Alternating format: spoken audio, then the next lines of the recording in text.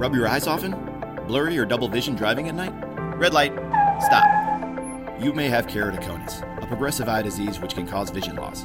Visit coulditbekc.com to take the quiz. If you rub your eyes and are experiencing changes to your vision, this may be a symptom of keratoconus, a progressive eye disease that may lead to significant vision loss. Early diagnosis is important, so don't ignore the simple act of rubbing your eyes. Please visit livingwithkc.com. The All Eyes Visual VRP is a portable vision testing platform that includes visual fields, acuity, color vision testing, pupillometry, and extraocular motility. The visual leverages virtual reality, artificial intelligence, and augmented technologies to enable eye care providers to test for and monitor common eye diseases. Visit alleyes.com for more information.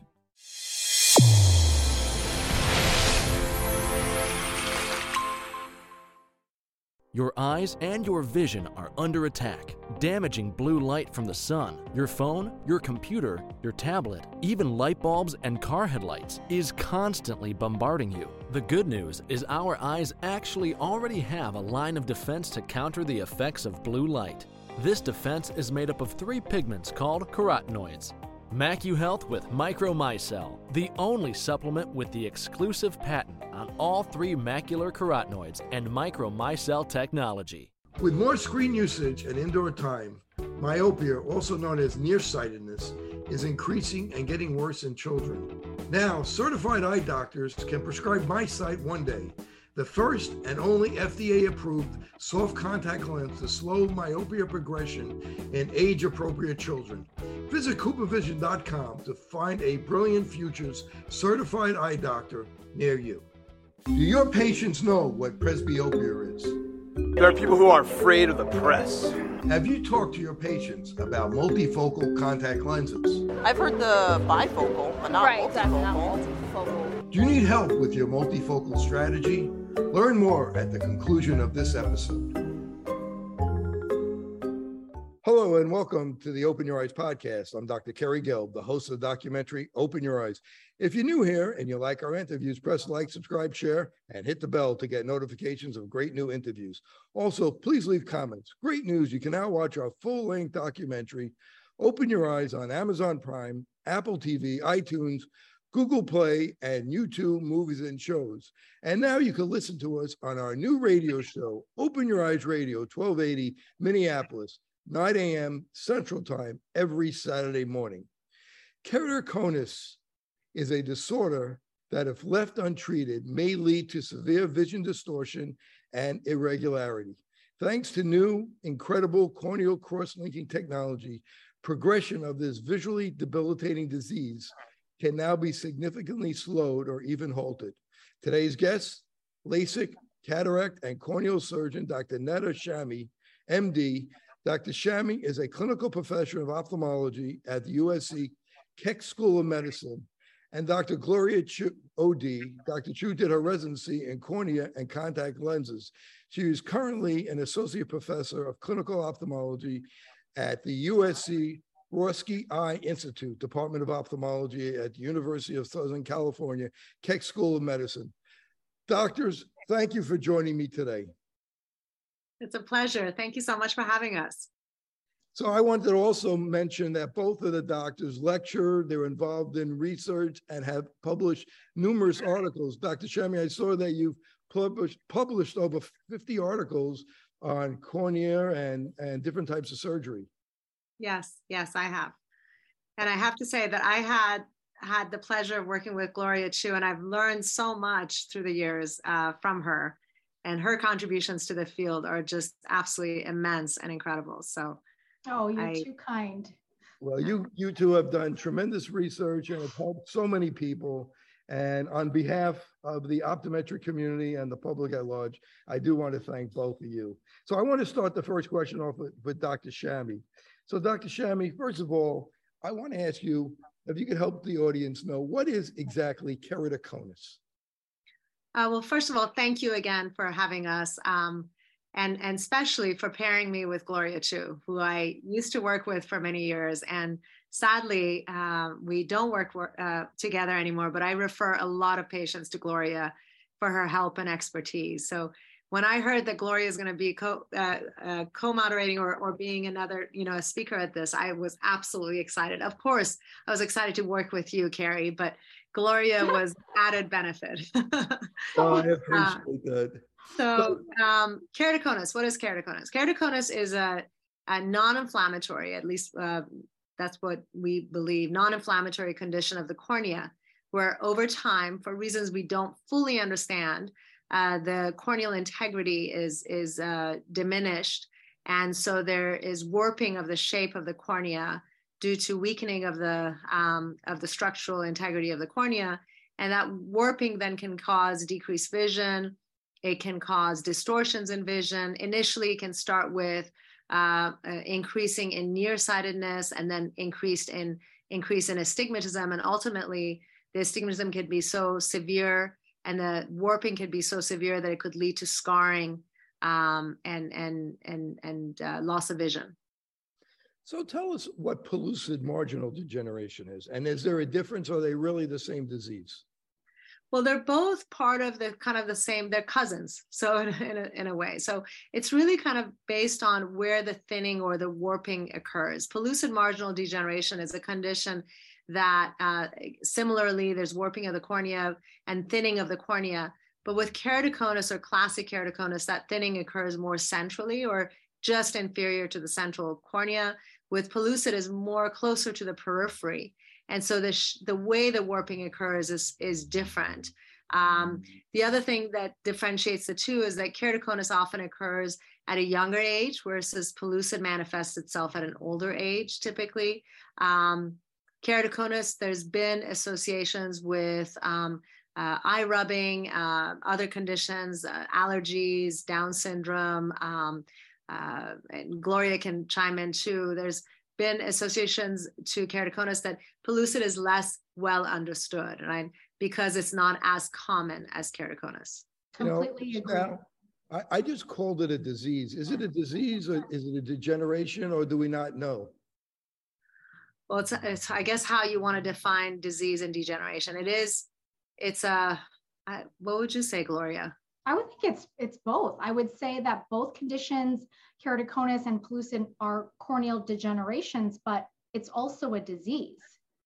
So yeah, I would say both. It's a corneal disease. And one thing it's in the rare case that it's associated to Down syndrome, that's it's an association, not necessarily, I personally believe, because of potentially related eye rubbing and laxity of the lids and such. It's hard to understand exactly why it's associated. It's also some association to collagen vascular diseases and such. But when I think about disease, I think more of a systemic, I suppose. I guess you could call it a corneal disease. It is more specific to the cornea. So let me ask Dr. Chu to jump in here for a second. What is form fruste keratoconus? Form fruste keratoconus, it's very interesting, and it's very difficult to find. As Dr. Shami said, if pellucid is rare, this is even more abnormal to see in clinic. It's essentially defined as a cornea that really has no abnormal findings when you're using your normal equipment in clinic, like your slit lamp and corneal imaging like topography. But the other eye, the fellow eye, has clinical keratoconus. So you'll see the bulging of the cornea, you'll see thinning, you'll see distortion in the cornea, but the other eye, it's not as obvious. So, we know that keratoconus is a bilateral corneal disease, but one eye tends to be affected more than the other. So the form fruste tends to be more in the minimally affected eye. Is, I guess, how I would say it. So it's kind of like an incomplete phenotype expression. Yeah, or it could also be considered a kind of because keratoconus is a progressive condition, there is a start to it. And before it becomes clinically detectable or clinically relevant or symptomatic, there are certain signs that are mild and often require advanced imaging technology to be able to detect. And so form fruits could also be kind of early keratoconus that can evolve into keratoconus. Absolutely. And it becomes a real important issue, especially in a refractive surgical practice, where one of the biggest kind of challenges in offering surgical options to our patients who are seeking refractive surgical options to have freedom from glasses is to be able to detect form fruits keratoconus, to detect that kind of early signs of keratoconus in a 20-some-year-old who may not yet have manifestation of the disease. And what happens, Dr. Shami, if you do operate on somebody that has form first or does have keratoconus? When it comes to LASIK or SMILE, what happens? Good question. So, well, first of all, at least I tend to be more conservative. Gloria knows that, right? I think as a refractive surgeon, I tend to be more on the conservative side, partly because I'm a corneal specialist and I see sequela when one is cavalier about refractive surgery. So I don't do corneal refractive surgical procedures on patients with obvious keratoconus. I don't think it's a good idea, at least in my hands. So every surgeon has their own approaches. Explain why. Yeah. So the reason is because I feel if in a patient with known keratoconus, there is most definitely clinical evidence. That's when on corneal topography, you see changes such as an inferior steepening or irregular astigmatism, irregular topography. If there's corneal thinning, there's evidence of cornea that's already compromised.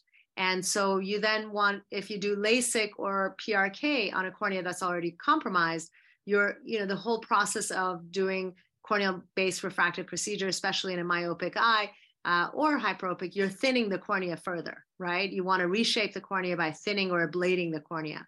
And so if a patient already has known keratoconus and evidence of keratoconus, you thin that already thinning cornea, and especially in a progressive stage of that disease, you could potentially accentuate the progression of the disease and cause significant deterioration of the vision. There are so many better options. I mean, there's implantable contact lenses and such that you can use where you leave that cornea that's already fragile untouched. Now, the challenge is form fruits. So there are patients who are in that early stage of keratoconus or not. There are cases where due to the way the eyes are, the tear film may be a little dry, or the patient's tear film evaporates too quickly, and the imaging devices that we have may demonstrate a little bit of irregularity. Here you have a patient who's a -4, -5, has been saving up for LASIK. All her cousins and friends and sisters and brothers have had surgery, and they come in ready to have the surgery. And then you do the corneal topography, you do all your diagnostics, and one or two of them are slightly borderline. And then you have to determine, is this evidence of form fruits keratoconus? Thankfully, we have enough advanced diagnostics that we really kind of take advantage of the whole gamut of options to really detect risk for keratoconus. But there are those cases who slip through. And there's also cases who have pristine normal findings on their diagnostics for refractive surgery. You do LASIK on them, and it could be that you caught them before their form fruits was presenting itself, and they could develop what's called ectasia. Ectasia is kind of a clinical term of essentially keratoconus that occurs after one has had corneal refractive surgery. So I don't know if I answered your question, but I lose sleep over this as a refractive surgeon, because I really feel like the onus is on the refractive surgeon to determine if someone has form fruits, or if the evidence that they have, if any atypical findings may simply be dry eyes. And so I am often kind of looking for those signs, because I also don't want to take away the option of refractive surgery from a patient who would otherwise be a great candidate. So there's that challenge. So Dr. Chu, if surgery is performed, refractive surgery, and then you wind up with ectasia as a side effect to the surgery, how do you handle those patients? So that's a great question. And these are some of the patients that I do see in my clinic, unfortunately. So, you know, as Netta said, she and her team screens meticulously for any possible irregular cornea, because if you do go on and purposely thin the cornea further in an eye that's maybe at risk for keratoconus, it leads to what she said, ectasia, which is further bulging and irregularity of the cornea. And this causes severe blur and distortion with regular glasses and soft contact lenses, and leaves the patient in a position where they need to be fit with specialty contact lenses. And I do a lot of these fits, either with specialty soft lenses, RGP lenses, which stand for rigid gas permeable lenses, hybrid contact lenses, which have a rigid center and soft skirt, as well as scleral lenses. And these are lenses that, despite the irregularity, can neutralize that irregular cornea to provide better optics. Now, depending on the extent of, you know, compromised cornea, if there's scarring that developed, best corrected vision can be limited even with specialty contacts. And I think some of my post-LASIK ectasia patients are some of the unhappiest because it was an elective procedure. So they feel a sense of guilt. The doctor didn't know it was a mistake. You know, they feel a sense of guilt, and it's just a challenging situation all around. So I think with cornea surgeons like Dr. Shami and the degree of workup that they do to not operate on these patients is so crucial, because in the end, they'll have blurry vision with glasses, which they wanted to be free from in the first place, and now have to be dependent on specialty lenses, which require a lot of care and maintenance and cost for the rest of their life. And sometimes patients even develop subsequent ocular surface disease in the form of dry eye, in the form of pain in their eye. That is very rare with LASIK or refractive surgery, but can be a complication. So these patients often do benefit from specialty contact lenses and topical therapy, but it's unfortunate that they have this sense of guilt that they wish they never had moved forward with the procedure. And, you know, I don't see these patients often, but when they do come in, it's really heartbreaking to see, you know, what they're going through. And I want to add to that actually it's as Gloria was saying, it's extremely rare. So ectasia after corneal refractive surgery is an extremely rare complication. And especially if the surgeon is using advanced diagnostic tools to detect those cases that are borderline or of question. I pride myself in not turning away patients, but turning patients from a LASIK potential procedure to another non-corneal based procedure. And we'll talk about that too. There's also genetic testings that one can do, because keratoconus, there's a genetic connection. So if a patient is questionable, I have done genetic testing. It's just the buccal swab, where you do a swab of the inner lip or the inner cheek, and there's basically, now we have so many wonderful tools. It's very different than it was 10 years ago. So a lot of the ectasia patients we see now were ones who unfortunately had LASIK before the advanced diagnostics were available. And the other thing I want to add is, before doing the specialty contact lenses, most definitely the specialty contact lenses are life-saving or vision-saving in these patients. But if there's ever ectasia that occurs in a patient who has had refractive surgery, and also we'll talk about keratoconus too, if keratoconus occurs and it's progressive, there is a treatment called collagen cross-linking that stops it in its track. So one of the things about ectasia is that these patients are already in the system. They're being watched. They're being, they had surgery with a corneal, with a refractive surgeon. They are already kind of checked into whole eye care world. And so they tend to be caught earlier, which is fantastic, because now a patient who has developed ectasia can undergo stabilization of that condition by undergoing collagen cross-linking. And that's a treatment that has been absolutely a game changer for keratoconus, for ectasia. And the goal is to, again, stop the condition from getting worse. And often it's possible to stop it before it gets to a point where you need specialty contact lenses. So I don't want people to think that they should be scared of refractive procedure, because again, modern day refractive surgery, the diagnostics are so advanced, and we as surgeons have become so much more aware of those signs and symptoms of Form-Frust, that the risks of really doing surgery on a patient who would be at risk of ectasia has become far less.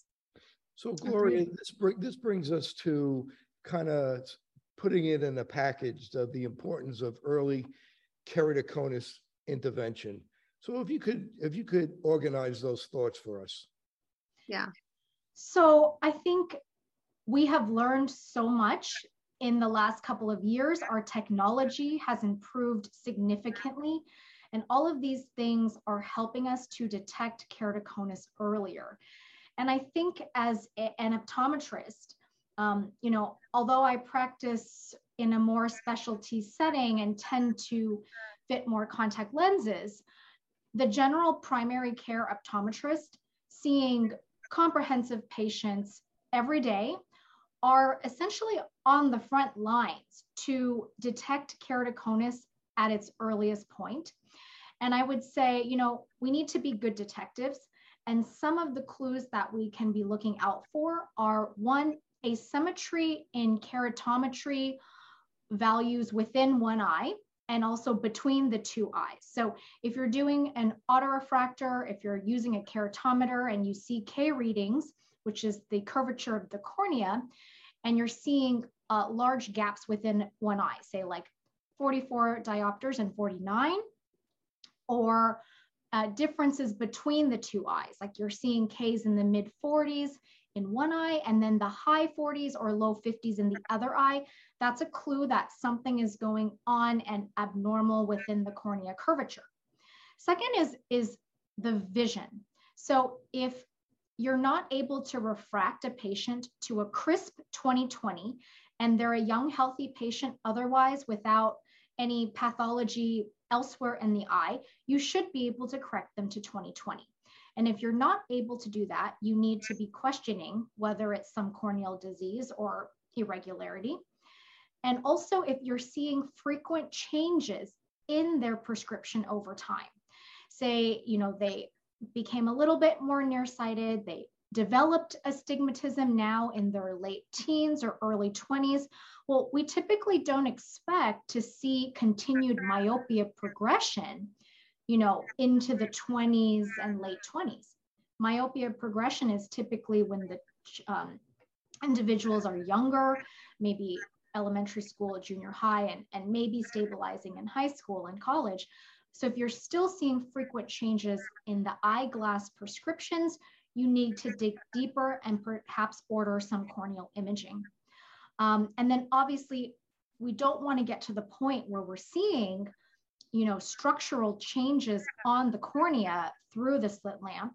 But in later stages, you can see corneal thinning, little stretch marks in the center of the cornea called Vokes striae.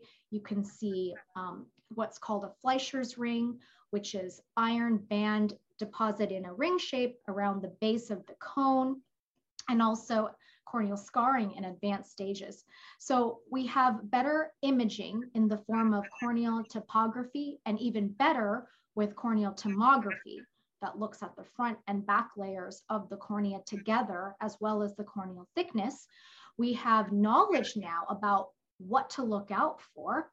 We also know that there are systemic relationships, as Dr. Shami mentioned. We know that eye rubbing can make the disease worse. And we know that there's also associations with atopic conditions, such as eczema, asthma, and allergic conjunctivitis. So if we're seeing these signs, we're seeing ocular signs, we need to question and make the diagnosis of keratoconus if that's what it is. So Dr. Shami, why do we want to pick it up early? Why do we? Yeah, want to, great. I was just going to follow up by saying that. I think that was an incredible summary and a very comprehensive summary of exactly the kind of telltale signs that even without advanced diagnostics, there are clues that one can look for in your routine exam, and the shift in nearsightedness, in added astigmatism in your refraction, not being able to correct someone to 20/20 when they're in their 20s. Those are all concerning signs.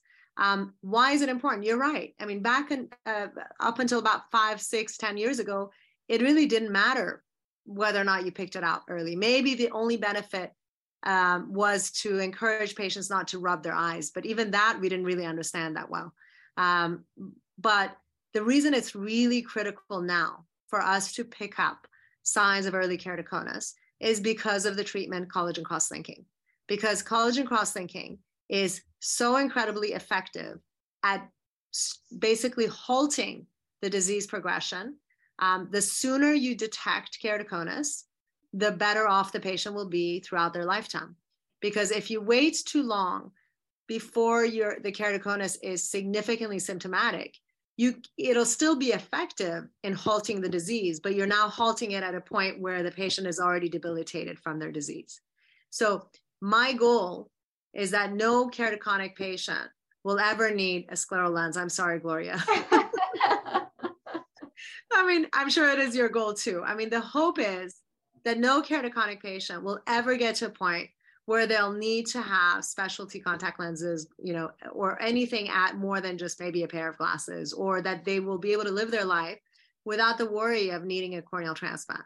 Truly, my real goal is that no keratoconic should ever need a corneal transplant with the advent of collagen cross-linking, because it really is truly effective. It is one of the most effective treatments in halting disease progression.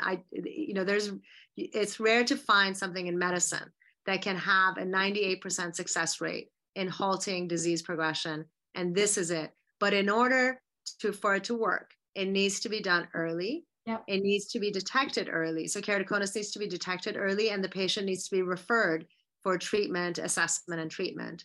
And as Gloria was saying, there's 2 challenges to that.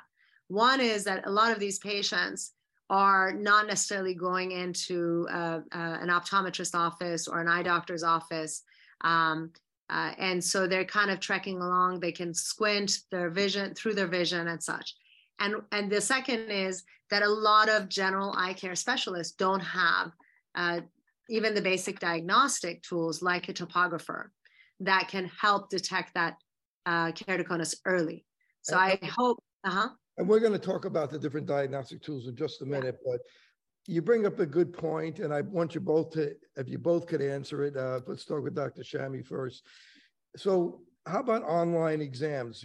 That's becoming teleoptometry, online exams that may not have this equipment, you're just being refracted by, I don't know how, with your cell phone somehow. And are you going to be able to pick up keratoconus with an online exam? No, I mean, unless there's some artificial intelligence that is built in where it can potentially detect, too rapid of a progressive myopia or too rapid of an onset of cylinder, I wouldn't trust online exams. I mean, I can see maybe value, given how busy we are, maybe value and having an online exam with a designated optometrist who knows you.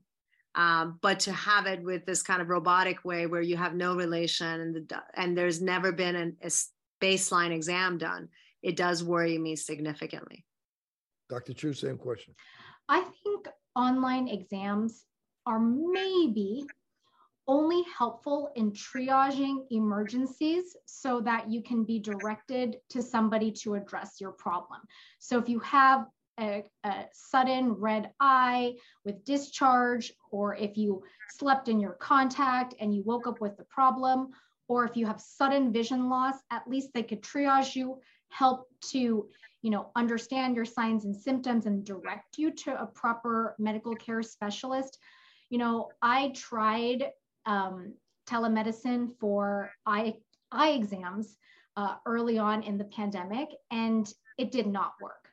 One, because a lot of patients have trouble on their end with the technology, even to sign on and to have a camera that focuses clearly on their eye, like you're seeing their nose and their forehead, and you're like, can you come closer to the screen and look up and look? You really are not getting a good assessment of their ocular surface. The tear film, you can't check their eye pressure. You can't check their corneal thickness. You can't really, in a good way, see beyond the cornea. And so I don't think online eye exams are very accurate. I don't think they're going to be the way of the future, at least now. And I think it really is necessary to see an eye doctor in person to truly understand the eye. Well, I appreciate that. I have a philosophical question that I'd like to ask Dr. Shami, and Dr. Chu, if you could chime in as well. The incidence of keratoconus in 1930s, late 1930s, was 1 in 2,000. Now studies show 1 in 50. So, Dr. Shami, has our genetics changed, or is it because we're diagnosing things better, or is it our diet? What do you think has changed? Why are more people have keratoconus now? I mean, I most definitely better diagnostics has helped. And I think that's the case with cancer, evidence of increased cancer, it's early detection. And so it's a good thing. It's a good thing that we have early detection. I think there's environmental factors too. Allergies are on a rise, atopic disease are on a rise, which may or may not be related to our diet or environmental changes. But I think it's most definitely a multifactorial issue. Dr. Chu?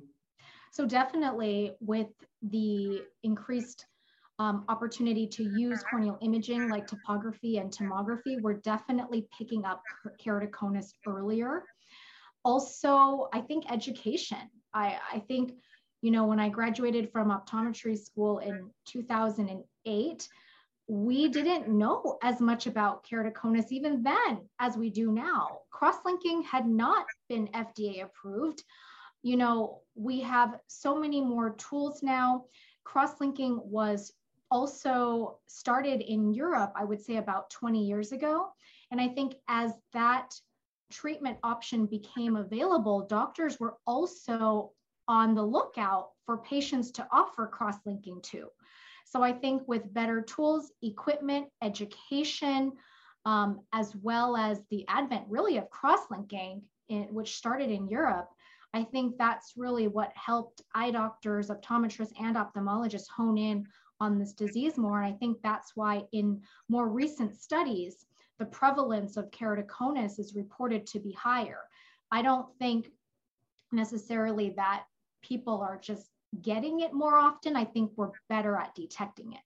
You know, shows like this help get the word out to the public, making them aware of this disease, keratoconus, or this degeneration or combination.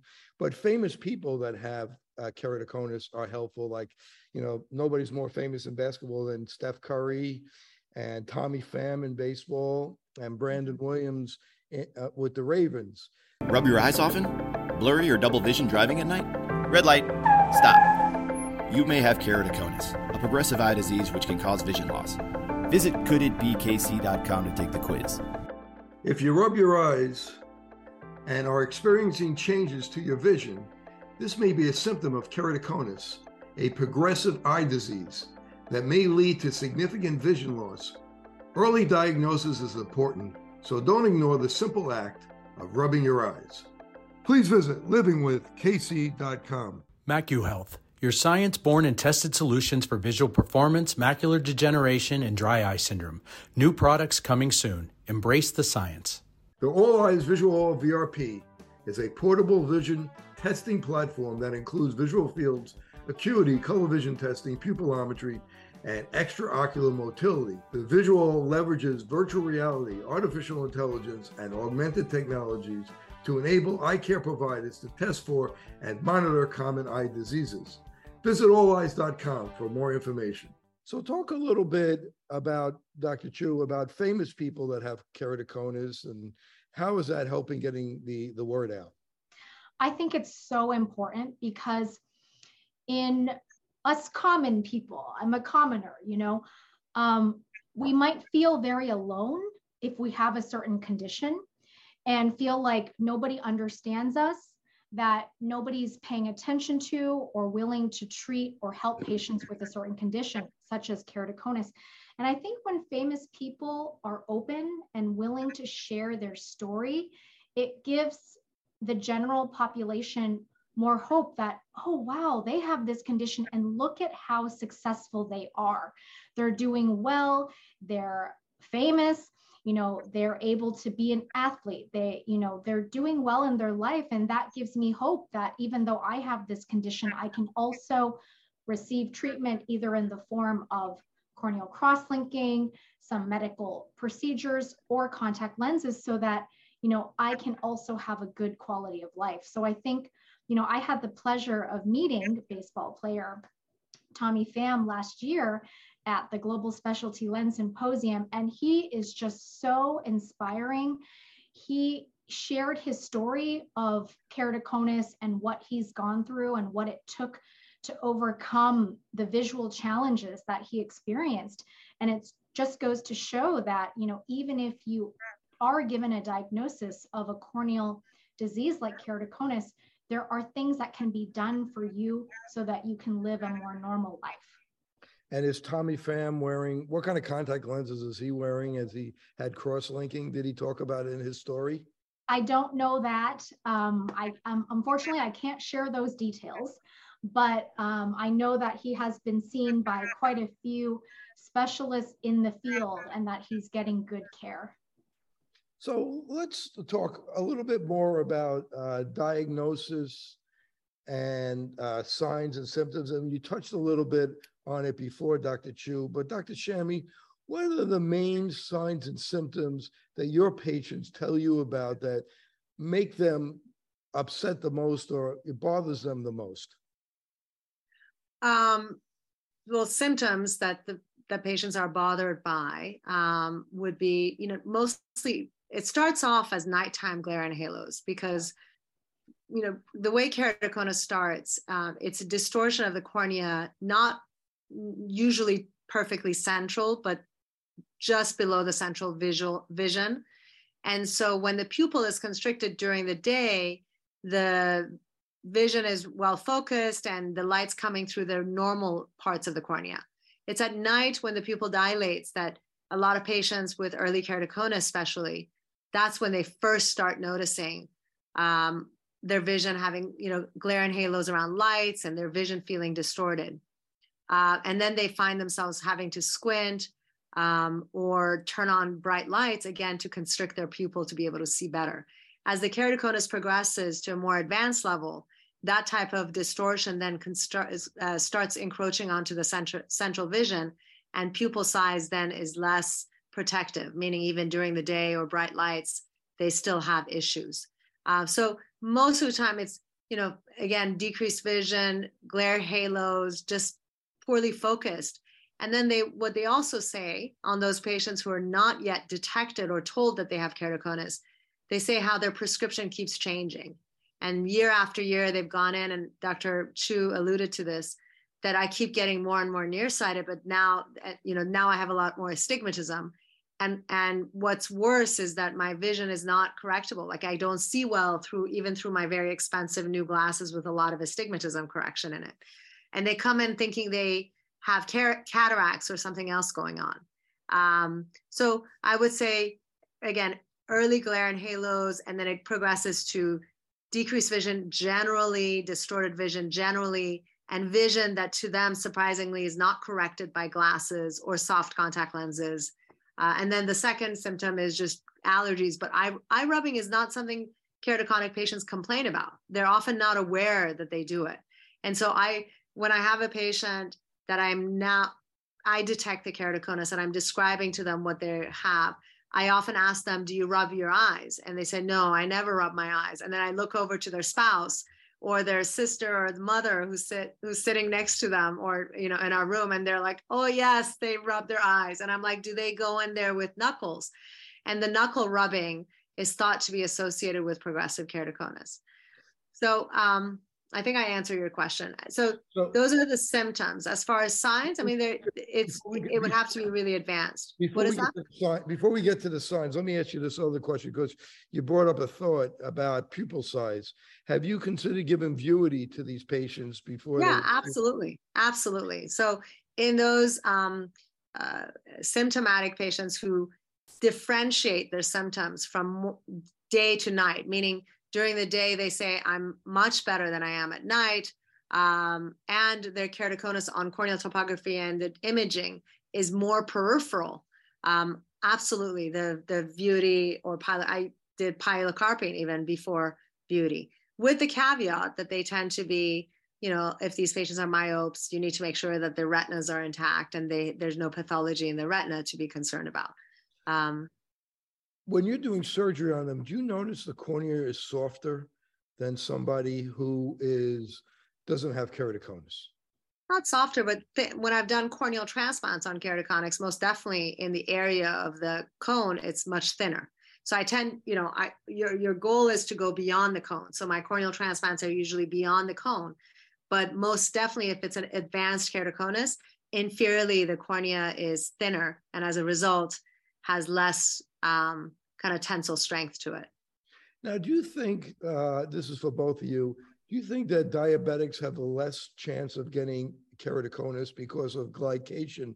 The tissue tends to be harder, and when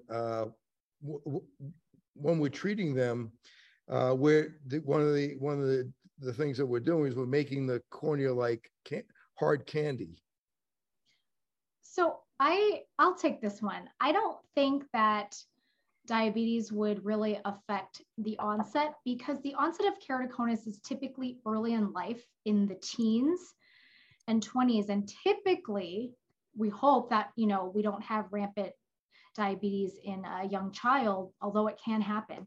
But I think there's genetic influence in the family. There's definitely mothers and sons and fathers and daughters and aunts and uncles who have keratoconus. And environmentally, if they have the atopic conditions, if they're rubbing their eyes, if they have floppy eyelid syndrome, they're sleeping on their pillow, that's also rubbing their eye at night.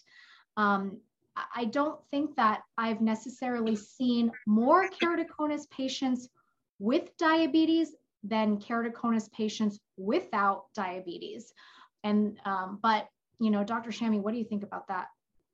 Yeah, it's interesting that you brought up, there's been a couple of studies though that have shown not so much less prevalence of keratoconus in diabetics, like Gloria was saying, but that severe keratoconus is less common in patients with diabetes. Because they don't have like the cross-linking effect, because they're aging quicker, yeah, and the cornea is getting harder from the. But yeah, possibly. I don't think it's really compelling evidence out there.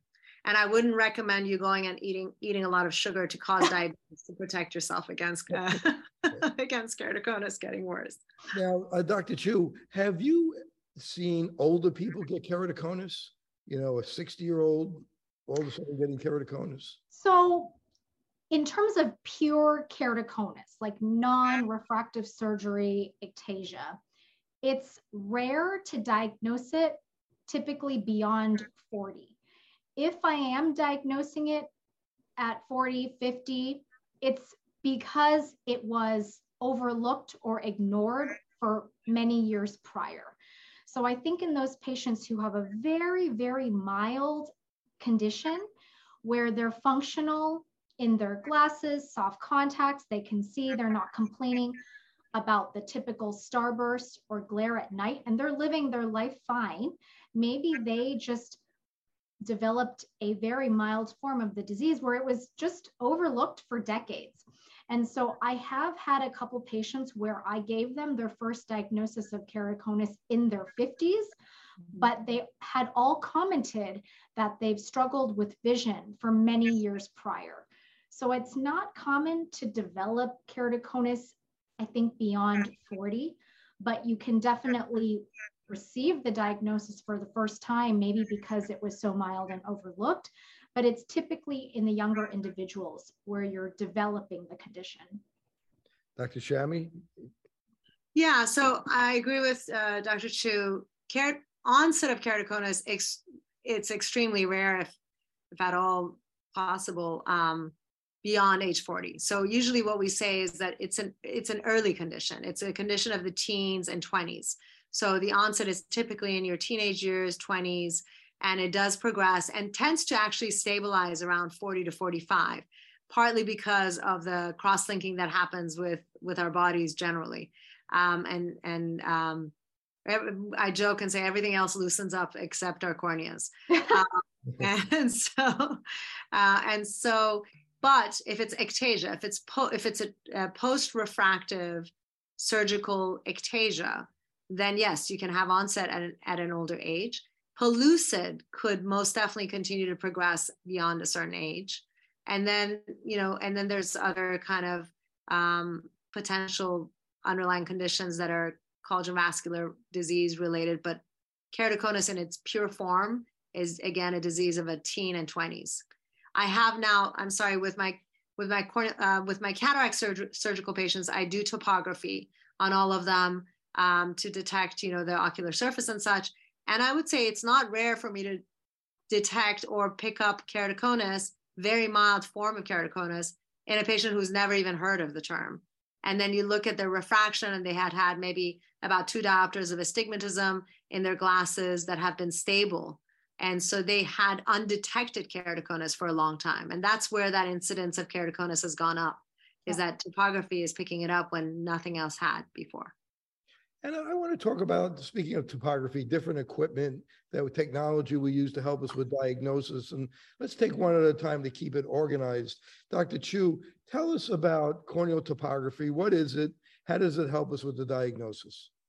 So corneal topography is a great form of corneal imaging that looks at the front curvature of the cornea. So unlike with your slit lamp where you could see the cornea, it's hard to get a full image of the curvature, like topography of the mountains or maps that you're looking at. Corneal topography lets you know where there's steepening or flattening on the surface of the front of the cornea. So it's a great imaging technology. There's some slightly more detailed equipment that maybe we'll talk about, but that's what corneal topography is. It looks at the front surface of the cornea. Dr. Shami, talk to us about tomographer. What is that? Corneal tomography, yeah. So where corneal topography looks at the front surface of the cornea, and the front surface, the way it detects the front surface elevations is by basically shining a light on the surface of the cornea. The cornea is like a mirror, and taking that reflection of that light and analyzing it and detecting any variations in the way the reflection comes back. Corneal tomography characterizes the elevations of the front and the back of the corneal surface, and then also reconstructs the kind of thickness map of the cornea. So it gives you more information. It gives you a sense, a better understanding of the shape of the cornea, not just the way it manifests itself in the front, but also the back. And then are there variations in the thickness of the cornea? And the reason that's important is because what we've learned through the years is that with ectatic conditions like keratoconus, it doesn't first start bulging in the front. It starts thinning from the back or bulging in the back. And then at later stages, does it manifest itself in the front?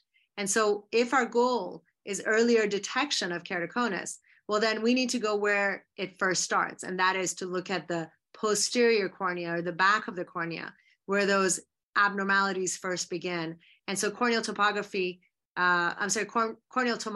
is much better at detecting early keratoconus or form-fruit keratoconus. Corneal topography is usually in a later stage of the disease, and often is almost not too late, but if you really see it on corneal topography, it may be a little too late. Patients are typically very symptomatic if it's significant changes on topography. While we're on tomography, tell me what posterior float is. Well, posterior float is just a term used, and I don't know how to Gloria could probably do a better job, but what a float is essentially is measurement of the posterior cornea. and based on the analysis that the tomographer does. It's just a term that I think was used. It's a nice catchy term though, isn't it? Yeah. I always heard that term, posterior float. And I finally asked, what is the posterior float? It's with the tomography, it's the posterior elevation. I think that's where they got it. It's not labeled as posterior float. Yeah. So I don't know who coined that term, but it's just looking at the posterior elevation. And like you said, that's where you see the bulging first. And so. So Dr. Chu, how can we use the OCT to help us diagnose keratoconus? So the OCT can look at structures in the front and back of the eye. So it can look at layers of the retina. It can also look at, high resolution cross-sectional imaging of the cornea. And this allows you to really see if there's thinning. And you can also tell if there's scarring due to the reflectivity nature of the image. However, I don't think that OCT is necessarily widely used in primary care optometry necessarily to detect keratoconus. I think it's helpful to monitor the cornea presentation once it's been diagnosed, but you don't get a good overview of the shape of the front or back of the eye as well with the cross-sectional images compared to tomography or topography. So I think it's really great for educational research purposes, showing your patient what's going on. And even in the corneal tomographer, there are tools within that system that you can look kind of at cross-sectional imaging of the cornea. It's not as high resolution as an anterior segment OCT, but I don't think OCT is regularly used for detecting or diagnosing keratoconus. Also, it's an expensive piece of equipment, and I don't think as many practices would have access to that. Dan Reinstein looked at the epithelium and he showed that the epithelium was thinner in a donut pattern. Is that something you ever look at, Dr. Shami? Yeah, I mean, yes, I look at it, but I don't only rely on that. So I think the more diagnostic tools we have, the more we use all of them. Mm-hmm. We're always looking for the one diagnostic tool that would be the one and only that's going to give us all the answers we need. And there is no such thing. And I think in my practice, I have all of the diagnostic tools and I have patients tested on every single one. And then I kind of look at the big picture of it. So epithelial mapping has been shown to be helpful, but again, together with other findings. And what people have found, what happens sometimes is keratoconus may not be detected on topography because the epithelial surface on that cone, on the area where the thinning is, the epithelium may be thinner over the area where the bulge is happening.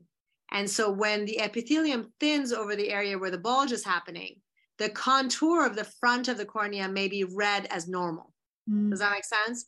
So you have a mountain or peak and that epithelium gets thinned.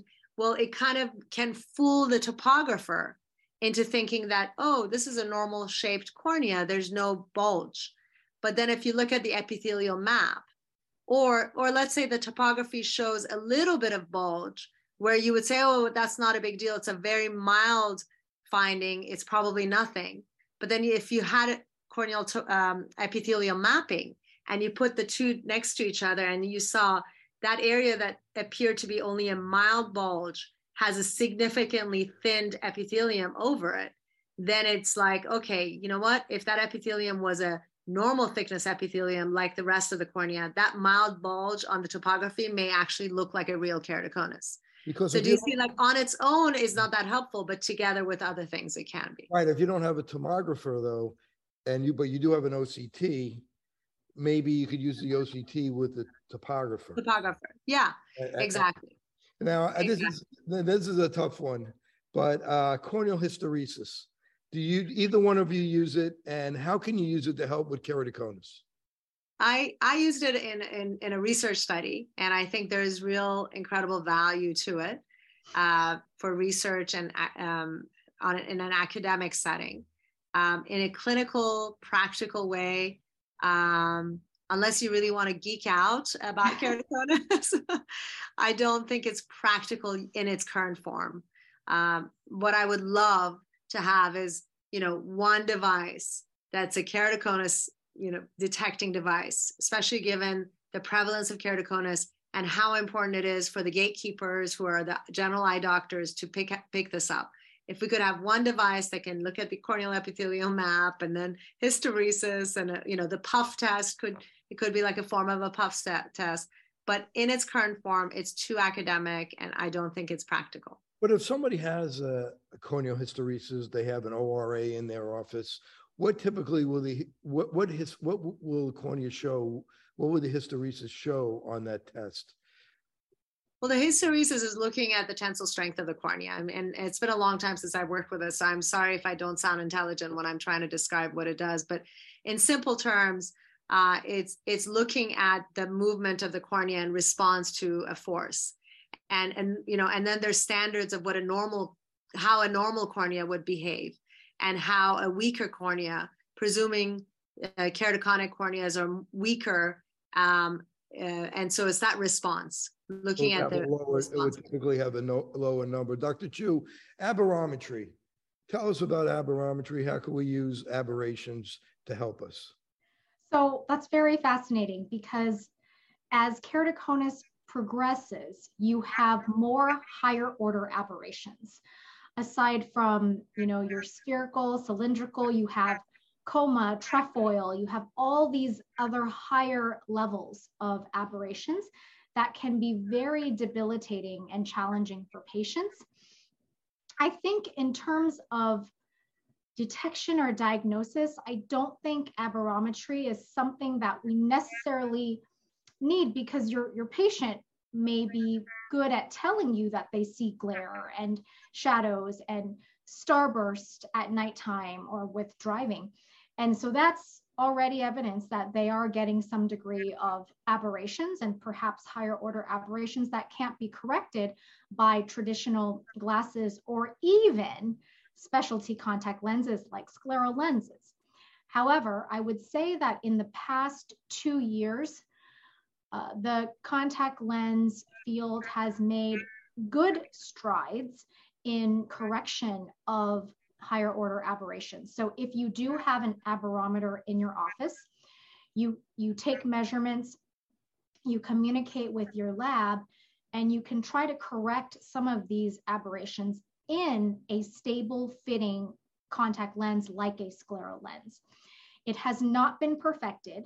If you have structural changes in the form of scarring, even higher order aberration control will not eliminate the impact from scarring, but it can help to minimize perhaps some of the shadows and glare that a patient may have in the more moderate to advanced forms of keratoconus. So aberrometry, again, maybe not used in detection or diagnosis, but really helpful to have this equipment in maybe confirming that the patient's glare and shadows is due to higher order aberrations, maybe monitoring or tracking changes over time.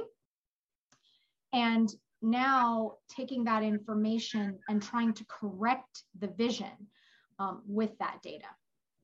So Dr. Shami, bread and butter, keratometry, pachymetry, refraction. If you could take those three that every eye doctor would have as a patient, put yourself talking to a patient what they should be looking for as the patient goes in. Well, I think history is key. So history, first and foremost, with anything. I think art of medicine really comes down to creating that rapport with the patient. History of eye allergies, history of vision change, nighttime glare and halos, and a teenager that has progressively gotten worse, eye rubbing. So, and then family history is key. And then on autorefraction, Again, like Dr. Chu was mentioning, if there's significant difference between the two eyes, if there's more cylinder, for example, more astigmatism in one eye than the other, and the auto Ks that are measured on an autorefractor, if the K values are, the steep values are significantly high, like 48s, 49s, that's definitely a red flag. And if there's a significant difference between the two eyes. So typically in a teenager or 20-year-old, there shouldn't be a significant difference unless they give you history of such as a child. And then probably one of the telltale signs when you refract them and it fluctuates, or that you just can't get a 20-year-old to 20/20 vision, and you don't see on exam any other reason to explain it. Because keratoconus in its early stage, there's nothing on exam that can point at it. And so you look at a patient's eyes, they're in their 20s, they may give you some history of, I have some allergies or not. And then you check and you see that their K values are a little on the steeper side. They have some cylinder, they have 2 diopters in one and then 0.75 in the other. And then on the two diopter eye, you're getting them at 20/20 -2. And they're really struggling. That you don't need a topographer, tomographer, genetic testing, anything like that. I would say that's enough of a red flag to tell the patient, I'm thinking I'm having a hard time correcting you to 20/20. I would really think that it would be best if we do some more studies on you. If you have a topographer, great. And I hope you do, because I think now, given again, the advent of collagen cross thinking, every eye care specialist who sees patients in their teens and 20s really should have a topographer, the most basic form of it even. And then, but if you don't, then send that patient to someone who does, and make sure that's caught early. And I can tell you, I've done a lot of outreach to our optometric network of doctors that I work closely with. And this last several years, I've done a lot of outreach, and the number of times they have detected keratoconus at this early stage has really improved and increased just by them looking for these signs that I explained. And it feels good as an optometrist who picks up on it early. They have been so grateful. My colleagues have been so grateful to have those tools, simple tools to detect it early, because you save someone from lifetime of problems if you can get them to have collagen cross-linking early. So Dr. Chu, we're getting ready to refer a patient for cross-linking. What is considered progression? Because we need progression to be able to make the whole thing, put the whole surgical procedure in motion.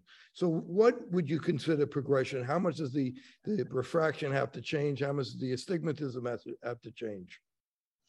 Honestly, I would say if you are seeing any degree of change, either in steepening of the K values, in change in the prescription, they're developing more myopia or higher levels of astigmatism, or even change in the axis. And the specific amount that is required for, I would say, insurance documentation and insurance purposes, believe it or not, it varies from insurance company to insurance company. So I would say if you can just track any changes, so decreased best corrected vision, change in their manifest refraction, change in their K values, you're seeing steeper keratometry values. And obviously, if you're seeing changes on their corneal imaging and their mapping from topography or tomography, and again with tomography, if you're seeing higher values in those posterior elevation maps or the posterior float, I would say if you're seeing even like half a diopter in some of the Ks, you really don't want to wait and say, oh, let's wait for you to progress 3 diopters. That is not good. And that's not what we should be waiting for. And in terms of the refraction, I would say if you see even now this is tricky because with keratoconic patients, their refraction can change from day to day. But if you're seeing definitely like half to a diopter of myopia, or even a half diopter of CIL, or change in the axis, by, more than 10, 15 degrees, I would make note of all of those things. And particularly in the younger patients, if your patient is, between like 10 or 18, if you're seeing those changes, I would recommend they come back within even a month or two to recheck, and not tell them to come back in 6 months or definitely not a year, because in the younger individuals with keratoconus or risk of keratoconus, they're also the more likely to progress. And we don't want to miss the point where we could have offered collagen cross-linking to halt the progression and just watch it continue to get worse where there's, no turning back. So, again, looking at K values, looking at your manifest refraction, best corrected vision, and also your corneal imaging. Can I comment on that? So as Gloria alluded to, unfortunately, we're sometimes tied with to the criteria insurance companies demand of us. And, this is thankfully covered by insurance, by most insurances, as long as you demonstrate progression based on what they demand, what the insurance companies demand. Most of them demand exactly this, which is 1 diopter increase in the Kmax, or 1 diopter increase in the manifest cylinder, or manifest astigmatism, or 1 diopter increase in the in the topographic cylinder, or a half a diopter myopic shift. And they require your vision to be worse than 20/20. So I have this worksheet in my practice that if a patient has a keratoconus, and I request the records, and I document this because I want it to be covered by their insurance. And as Gloria said, if they're younger patients and it's not fitting those criteria, I have the patient come back within 3 to 6 months because I believe that it's going to progress, until we just make it so that we can have the collagen cross-linking covered for the patient, and that the burden won't be on the patient. Now, I personally strongly believe that a young person who's between 10 and 18 or 20, with that first initial diagnosis of keratoconus, in my mind, is already sign of progression, because obviously they didn't have keratoconus when they were younger, and now they do. But sadly, the insurance companies don't recognize that. And in the perfect world, I would say anyone under the 18 with the first diagnosis of keratoconus, if their vision is, if they're symptomatic from it, I would recommend collagen cross-linking. But why wouldn't you do it for a 20/20 vision or someone who's not symptomatic? Because there's risks involved even with collagen cross-linking. So I think close monitoring is critical. Detecting early is critical. Looking for those signs based on whatever tools you have in your office. It'll elevate and enrich your experience as an eye care specialist, knowing that you have impacted someone's life by detecting their disease early. And again, let's talk about the genetic testing is also a great tool.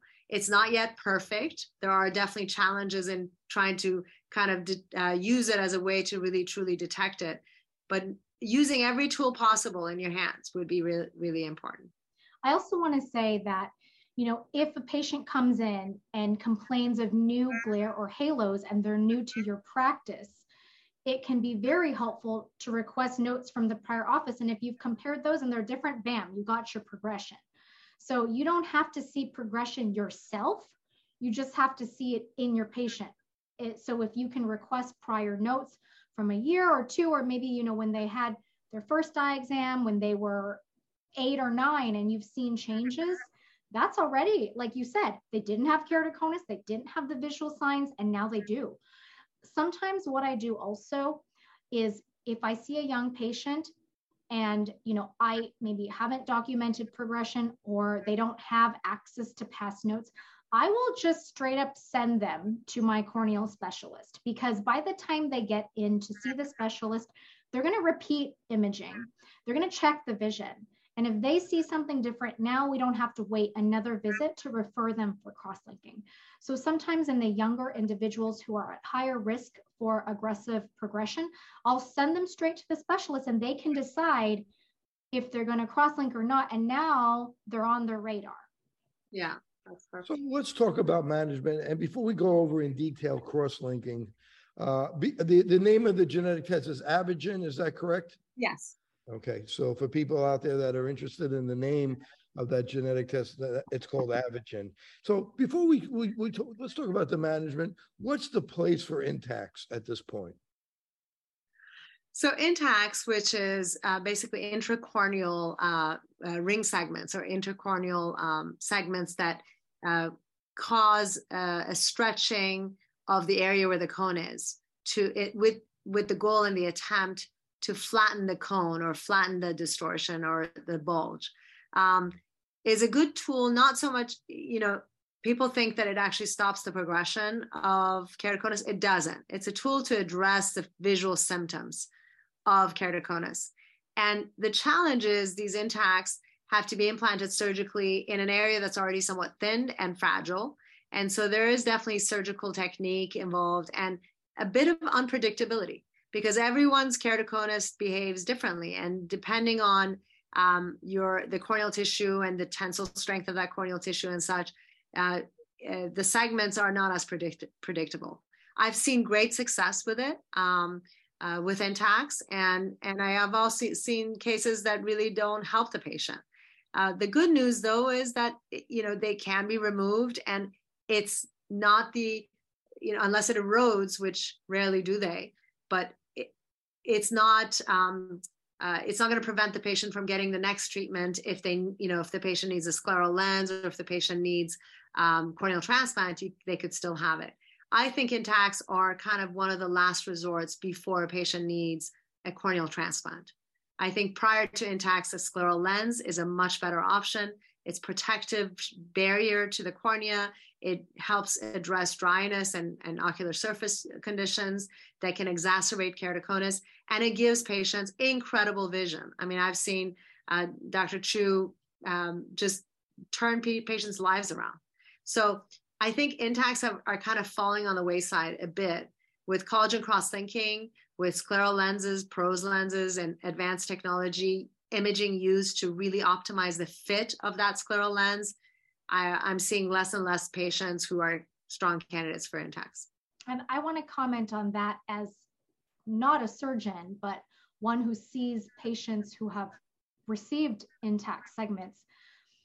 I think the goal is to enable them to maybe get a better corrected vision with glasses or soft contacts.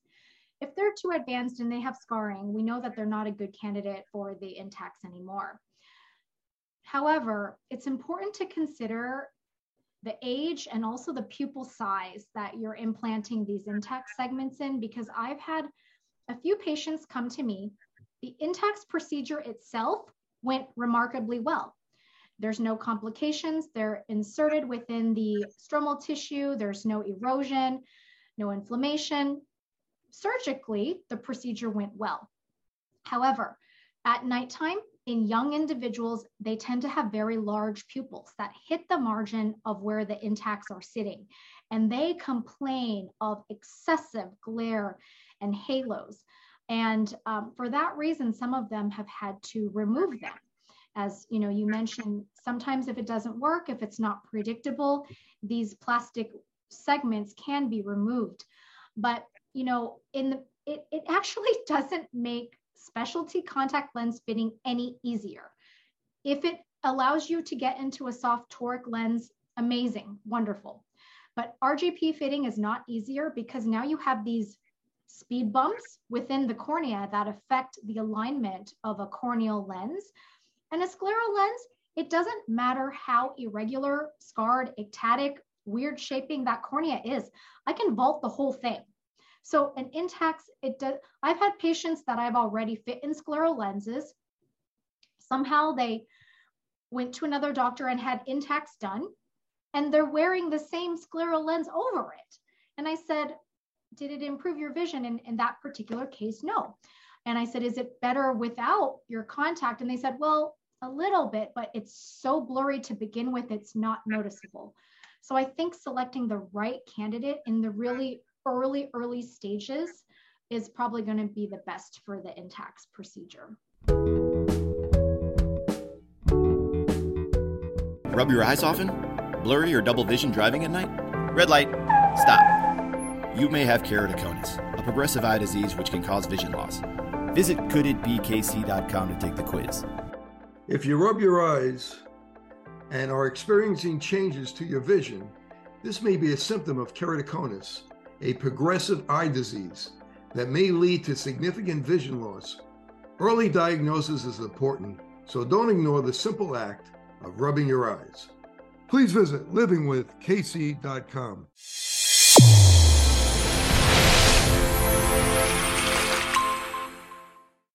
Your eyes and your vision are under attack. Damaging blue light from the sun, your phone, your computer, your tablet, even light bulbs and car headlights is constantly bombarding you. The good news is our eyes actually already have a line of defense to counter the effects of blue light. This defense is made up of 3 pigments called carotenoids. MacuHealth with Micromicelle, the only supplement with the exclusive patent on all 3 macular carotenoids and Micromicelle technology. The All Eyes Visual Oil VRP is a portable vision testing platform that includes visual fields, acuity, color vision testing, pupillometry, and extraocular motility. The visual leverages virtual reality, artificial intelligence, and augmented technologies to enable eye care providers to test for and monitor common eye diseases. Visit alleyes.com for more information. Fitting multifocal contact lenses presents a big opportunity to meet patient needs while growing your practice. Alcon is your partner not only with our innovative portfolio, but through e-learning. Learn to enhance your multifocal strategy today with the Alcon Experience Academy. OIE Broadcasting is the emerging leader in social media. We use scientific entertainment to drive more patients into your office. Visit oiebroadcasting.com and sign up today. Since I bought Safe For You, my dad makes me clean his boat. Es natural y es un buen producto. Every time I go back to school, my mom always makes sure that I have my Safe For You products. I bring extra, and my roommates certainly don't mind. It's a good thing I had Safe For You to clean up after this little guy. When my hands get dry, I like to wash them with Safe For You.